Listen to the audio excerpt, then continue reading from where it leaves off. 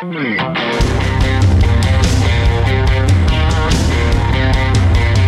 to ContenderCast, a leadership conversation centered on shining a light on bright ideas. And now here's your host, Justin Hahnemann.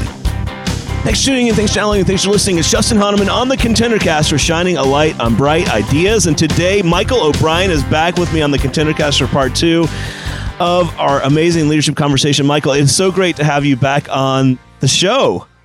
Justin, it's awesome. This is the sequel. And so I know you promise, I promise that the sequel will be better than the first, the original.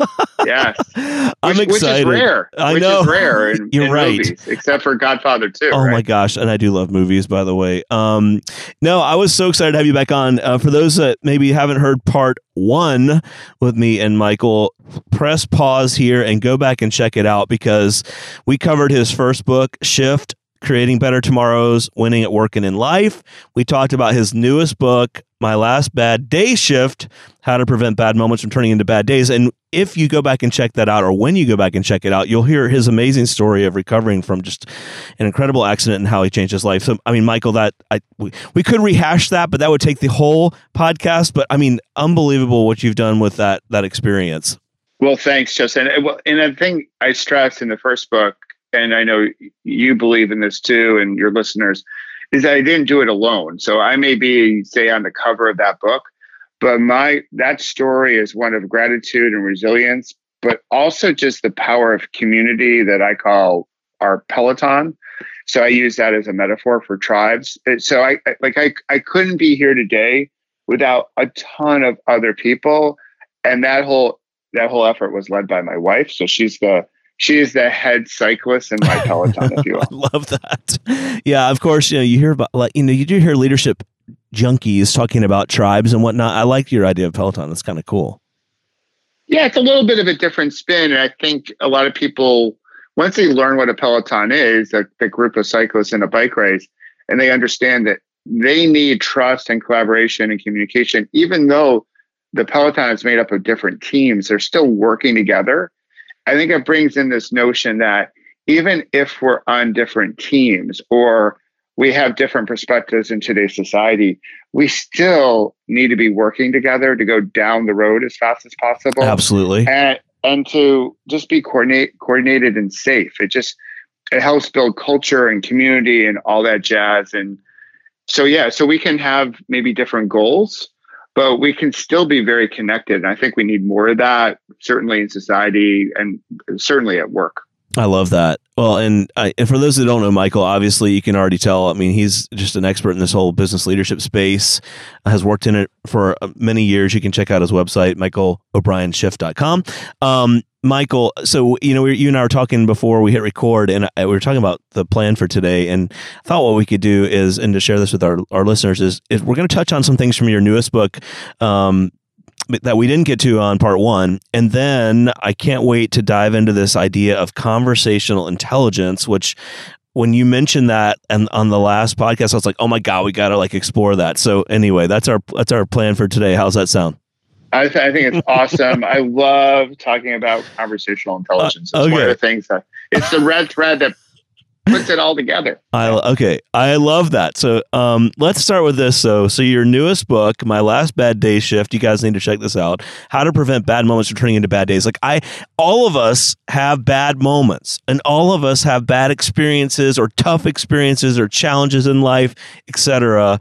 So when I saw the title of this, I remember back when I first had you on, I was like, this is a no-brainer. But share with our audience a little bit about this book and kind of the backstory on it, and then we'll dive into a couple of the elements of it. Yeah, sounds perfect. Well, this was a request by the readers of Shift, my first book. They were like, hey, great story. And then, this because you read Shift, the last chapter, I provide 20 ways of showing up or 20 ways of being to create a better tomorrow. But I didn't necessarily share with people exactly what I did.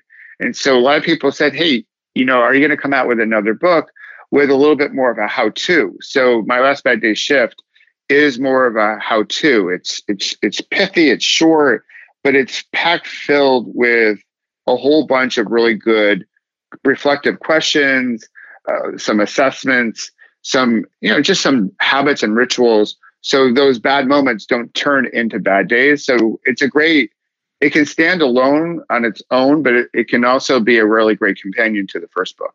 Well, there's a couple key parts to it that you shared with me ahead of time, and I'd love to just touch on some of those. One of the big ideas that you shared was you got to change how you work and to change how you live. Share a little bit about what that means. Yeah, I think this is so critical today, because we spend there's no firewall anymore. There doesn't seem to be any boundary anymore. Although I would recommend that people have some boundaries between work and life.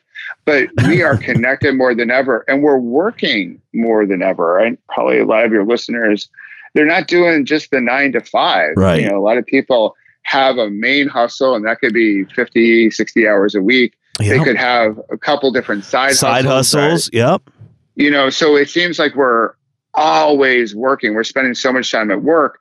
And I know in some circles, it's like, well, we got to change how we live together in community. But I think where we can really start to build connection, like exercise that muscle again, where we hear each other and see each other, is at work, because we spend so much time at work. No question. So we can develop, as we're going to talk about, conversational intelligence, empathy, connection, trust.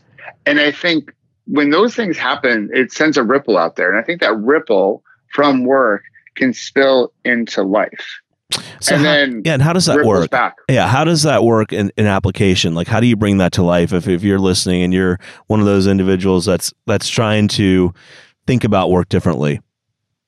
I think it really starts, one of the things I offer up in the book is how we start our days are critical. A lot of us are waking up with our cell phones. We're sleeping with our phones. And that's not the thing you should be sleeping with. And here's the problem, is that when we use our phone as our alarm clock, as many of us do, it's so tempting to go right into email or social. And this is happening before we really wipe the sleep out of our eyes. So we're already on the hamster wheel without setting our intentions for the day. Like, how do we want to show up? How do we want to connect with people? How do we, what are the big rocks we want to move today? I'm a big believer. Hey, if you're going to use your phone as your alarm clock, cool. Just don't get into email or social right away. Because what that does is it frames your day in terms of like what you've missed overnight. Oh, I love that. What you haven't done. And so it feels like the chase is on. So you get up, you try to pour your coffee, and you get on the hamster wheel, and then you just are going, but you're not being intentional about where you're going. You're just spinning.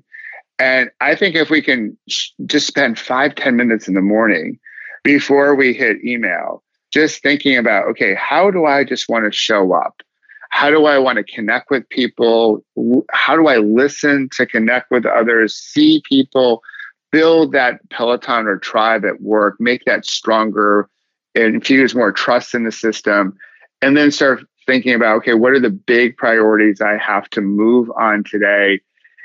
Like, that really does sort of set up or tee up your day, and I think a much more meaningful way. And then you can get into email, and then you can go about your day, but you always have that anchor about, okay, here was my intention, here are my goals for the day, and I always sort of circle back to that. I love it. We already got a piece of advice from you. This is awesome. We could stop now. Just kidding. All right. All right. Right.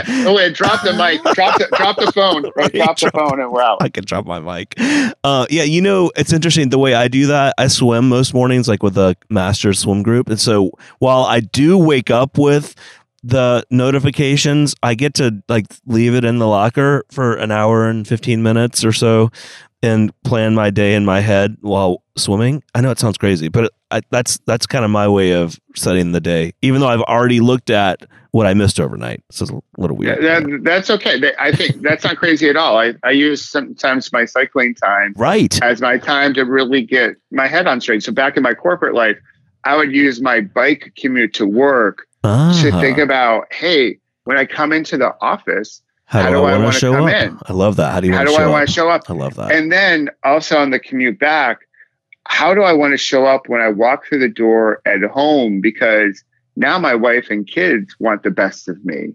And so this is all in an effort of how do we manage our energy better at work, so we're not bringing our energy leftovers home to the people that we care about the most. Well, I'm a big energy fan, which is yet another podcast, I think.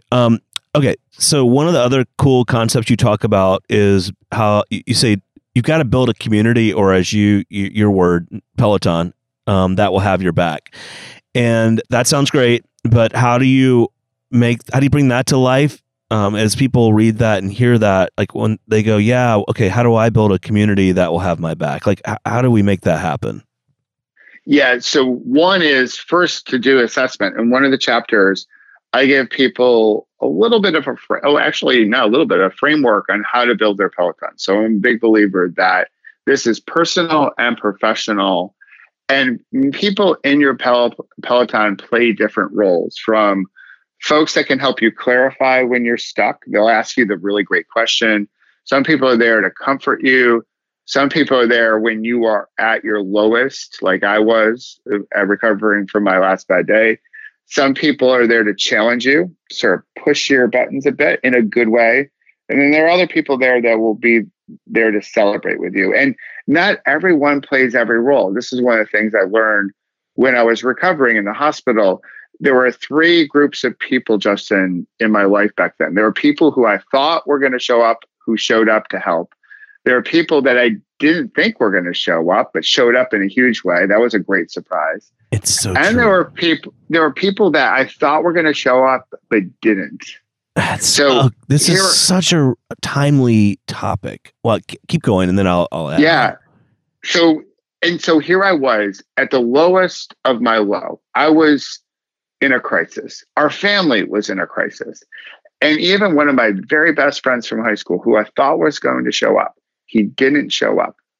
And at first, I was so irritated. I was so mad that he didn't show up. I was like, how dare you? Like, we went through a lot together, and here, when I need you the most, you do not show up.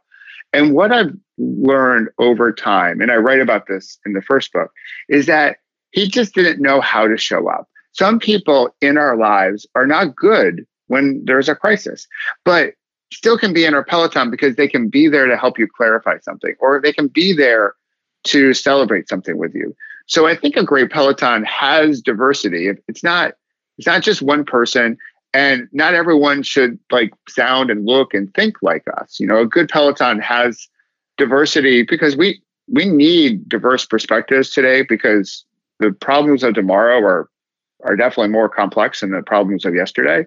So I came to realize that a great Peloton, they have different roles, personal and professional, that not everyone can sort of satisfy every role. And we should probably do more to bring our Peloton together so the members in it know each other. And the final piece I would say, Justin, that I write about is that a Peloton isn't one way. This isn't all about me and my Peloton and what people are going to do for me. It's also, what can I do for the members of my Peloton? Sure. So we go back and forth and really sort of in essence, value the we of the Peloton over just me. If that makes sense. That's fascinating. And just a couple minutes ago, I was thinking, I just had a recent conversation with one of my good friends, Braden, and we both were talking about this topic. And he was sharing with me that he had been a part of a major consulting organization for many years. And when he left, you know, the people that he thought would show up didn't. The people that he was shocked showed up did. And then there were some in between. And I find the same thing, like when I left Coca-Cola. I mean, I don't know. Maybe it was just my expectations are wrong, but I find it interesting. Like you said, maybe some people just don't know how to show up, or I don't know. It's just really interesting to see how that plays out, especially in an environment where like you spend most of your day at work and you feel like all these people have your back. But then when you move on, it's like, well, actually they didn't, or they were just part-time friends. Yeah, well, I think it's a lot of it. It's like we tend to view people through our lens or our values. So true. Hey, so if it was happening to you, I would show up for you. Therefore, I expect that you're going to show up for me. Totally. But we know this through, a lot of corporations, they'll do work on like, what are your values? And so we know through those exercises that we don't all share the same values. There question. are some values are just more important to me than, say, to you or to one of your listeners. And so we show up with those in mind. So a lot of times when we need help, like in a job transition, like Coca-Cola or your friend, is that we say, well, if it was me, I would show up. And so then we are passing some judgment as opposed to having enough space in the conversation to say, well, yeah, maybe you're not showing up. Maybe you don't know how, you may not know what to do. And you may have a different worldview or perspective that's driving your behavior. So instead of arguing with it and getting upset about it, right. I'm going to, because back in the early days of my recovery, I was arguing with reality, and I realized reality wins 100% of its arguments. So right. I learned the value of acceptance, which isn't tolerating the situation. Acceptance is about, hey, it's like this. Hey, it's like this, that you didn't show up.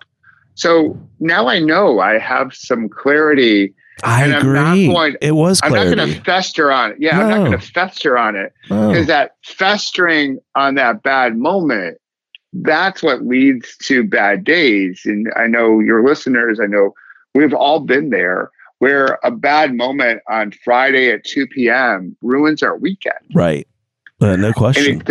And it doesn't have to be that way. Right. And it's not easy to deal with that. It's not easy. There's a lot of emotional labor to this. That's so true. If we think about not giving that moment any more fuel than it deserves, right? Then we can make that shift faster and then get on to the things that matter most. Yeah. And have the energy for it. Yeah. The way I always say it is, don't let anybody steal your joy. And it's easy to say that. And most of the time I can follow through on that. And every once in a while it's a struggle. But okay, one of the other cool things that you talk about and kind of linked to your book is this whole idea of conversational intelligence. And I know you reference it or reference the topic area in this book, but it's an area that when I heard you mention this, I was like, God, we've got to dive into that. And you've got a whole method around communication and whatnot. So tell us your definition of conversational intelligence and how it should apply to all of us as leaders. Well, I think this is vital because when you think about it, everything happens in our lives through conversation. Some of them are text messages or Facebook or LinkedIn or email, but we can't get anything done without a conversation. And we spend a lot of time at work talking about emotional intelligence, but we don't necessarily talk a lot about conversational intelligence. So conversational intelligence was based on research by the late and great Judith Glaser. She did some excellent research on conversations, and she found that 9 out of 10 conversations fail to hit their desired mark, their desired intention, which is crazy. And this, I think this is why we tend to, at work, have meetings to clean up after the meeting we just had, right? Yep, that happens often. And we're not present, and we're not connecting, and our meetings are ineffective. So in my last bad day shift, I do talk about how to have a difficult conversation, how to have meetings go better and go smoother. But so conversational intelligence is around finding the agility or versatility to have the type of conversation you need to have for the particular situation. So there are times where we need to be directive. Like, it's okay as a leader, as a parent, as a spouse, where we need to be directive because, it's urgent and we need to have clarity. And then there are also times where we need to co-create things together, where instead of being directive and telling, we ask questions for which we don't know the answer. And so now what happens in those situations is that something in the body changes. We release oxytocin and serotonin and dopamine, all that good mojo in our body. Yep. And that helps us build trust. Sure. So most of the time, though, because many people aren't leading or coaching, they're directing or managing. We have moments where we can co-create a solution to a challenge, but we lead with ego and we're directing. And what that does, that sort of chips away at trust.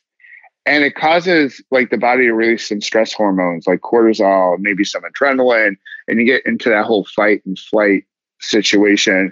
That's just our natural biological response to stress. So conversational intelligence is really that whole process of like, how can I have better conversations at work and in life and develop a little bit more agility or versatility so I can match the conversation approach to the situation at hand. Wow. I love that. I love that idea. Well, and to bring it to life, you've put together a process, right? Your LAVA communication flow process. Talk a little bit about that and how that comes to life. Yeah, so LAVA was formed through some of my coach training and also inspired by one of my coaches back in the day. And it ties into conversational intelligence. It also ties back into energy, right? Because when we show up having the best conversations possible, the vibe and the mojo is different. The energy is different. So LAVA stands for listen, acknowledge, validate, and ask. So the L is listen fully, intuitively, actively. So listen to what's being said and what's not being said. A lot of times we tend to listen very subjectively, where we listen with just an I focus, not a we focus. Or distracted. Yeah, it just distracted, like because we're multitasking or whatever. So the A is acknowledge, and that's where we sort of play back what we've heard from the other person. And what this does is it builds connection and trust to say, hey, let me just play back what I heard from you. And they can feel, okay, yeah, we're tracking, we're on the same page. And that helps strengthen the foundation of the conversation. The V for validate is acknowledging that it's okay for them to have, or perfectly reasonable for them to have a point of view.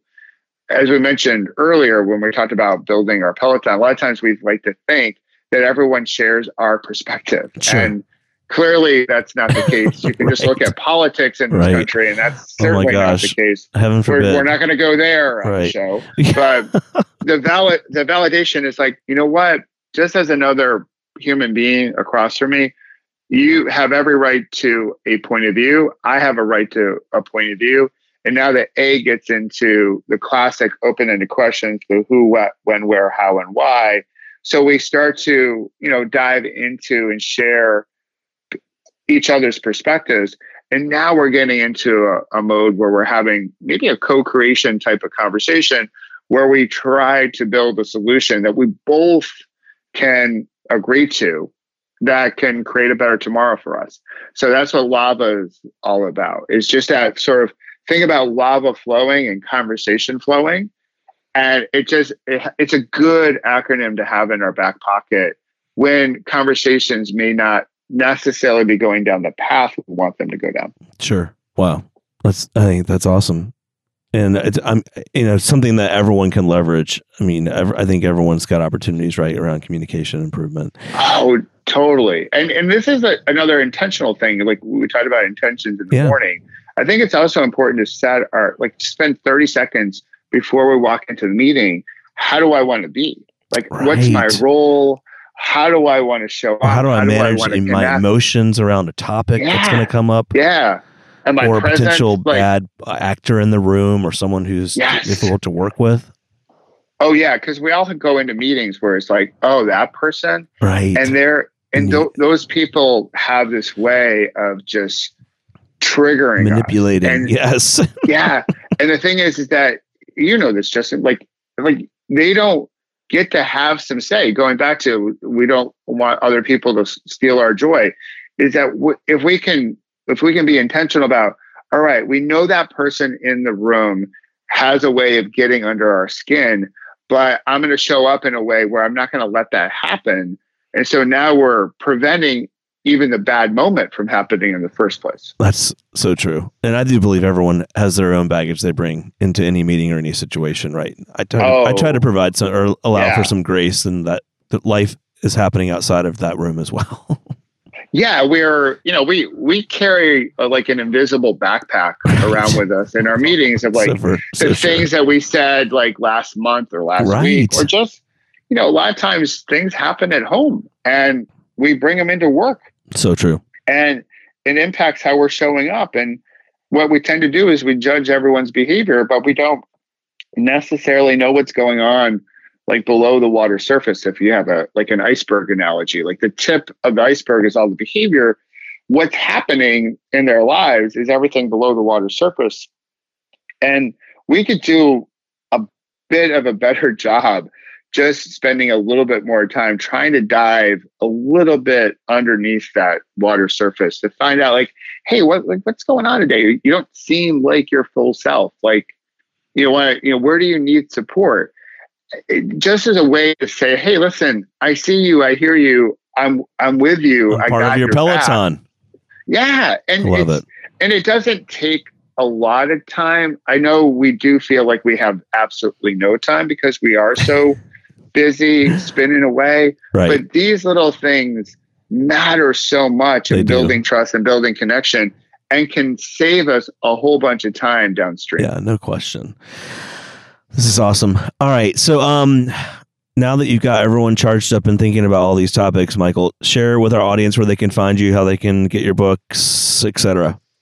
Yes, the best bet, and you mentioned it earlier, Justin, and thanks for that, is my website, which is michaelobrienshift.com. There, they can get a free copy of my Last Bad Day Shift. All they have to do is pay for shipping and handling. And there's a coupon code. Yeah. Just use the coupon code Shift. Yep, there you go. And you take 25% off of shipping and handling. So it's a great book. You can put it into your back pocket, into your pocketbook or your folder, and some really great exercises, some good thought-provoking questions, all to help someone prevent those bad moments from turning into a bad day. I love it, man. You nailed it right there on the bottom line. That's great. Well, You've done this a few times. My last bad day was July 11th, 2001, and that's so crazy. When people read it, it's not, it's not a unicorn and rainbow book. It's not an endless supply of Skittles book. It's unfortunately, but it's the last bad day to me is that day you decide you're going to live your life differently, and you're going to follow and write a new script. And that, to me, that's an empowering message to say, hey, you know what? You don't have to follow the old way anymore. Your last bad day is the day you decide you're going to do it a bit differently. I love it. And hopefully someone listening is going, you know what? That today's that day. That's what we want. Okay, Michael, thanks for spending your morning with us on the Contender Cast. Thanks for having me on, Justin. Part 2. I love it. I love it. The sequel. So hopefully people thought it was better than the original. So great. Thanks, man. The Contender Cast is sponsored by Henderson Shapiro Peck. You can download additional Contender Cast episodes directly via the Apple iTunes App Store, the Google Play Store, Spotify, and other preferred podcast platforms. If you would like to be a guest on the Contender Cast, connect with us at contenderbrands.com. This is Brian Benson reminding you that every winner started as a contender.